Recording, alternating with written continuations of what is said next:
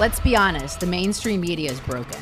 Groupthink, fake news, distrust, these are the words that I think about when I think about today's media. There are way too many journalists now that bow down to the pressures of political correctness instead of standing tall for the truth. And so many Americans are left not knowing who to trust in the noise of all of it. That's where I come in. Hey everyone, Lisa Booth here, and I am so excited to let you know that I'm launching a brand new podcast, The Truth, with Lisa Booth starting March 24th. As a former pollster, political advisor, and now a television commentator, I have earned your trust by telling you the truth. And I can make this promise to you right here, right now. I will always give it to you straight. And I guarantee that we're going to learn something new and we'll also be entertained with each episode. Whether it's just me on air, leaving no stone unturned to get to the bottom of the hottest issues impacting your life, or whether I'm interviewing some of the biggest names out there, I will always think for myself.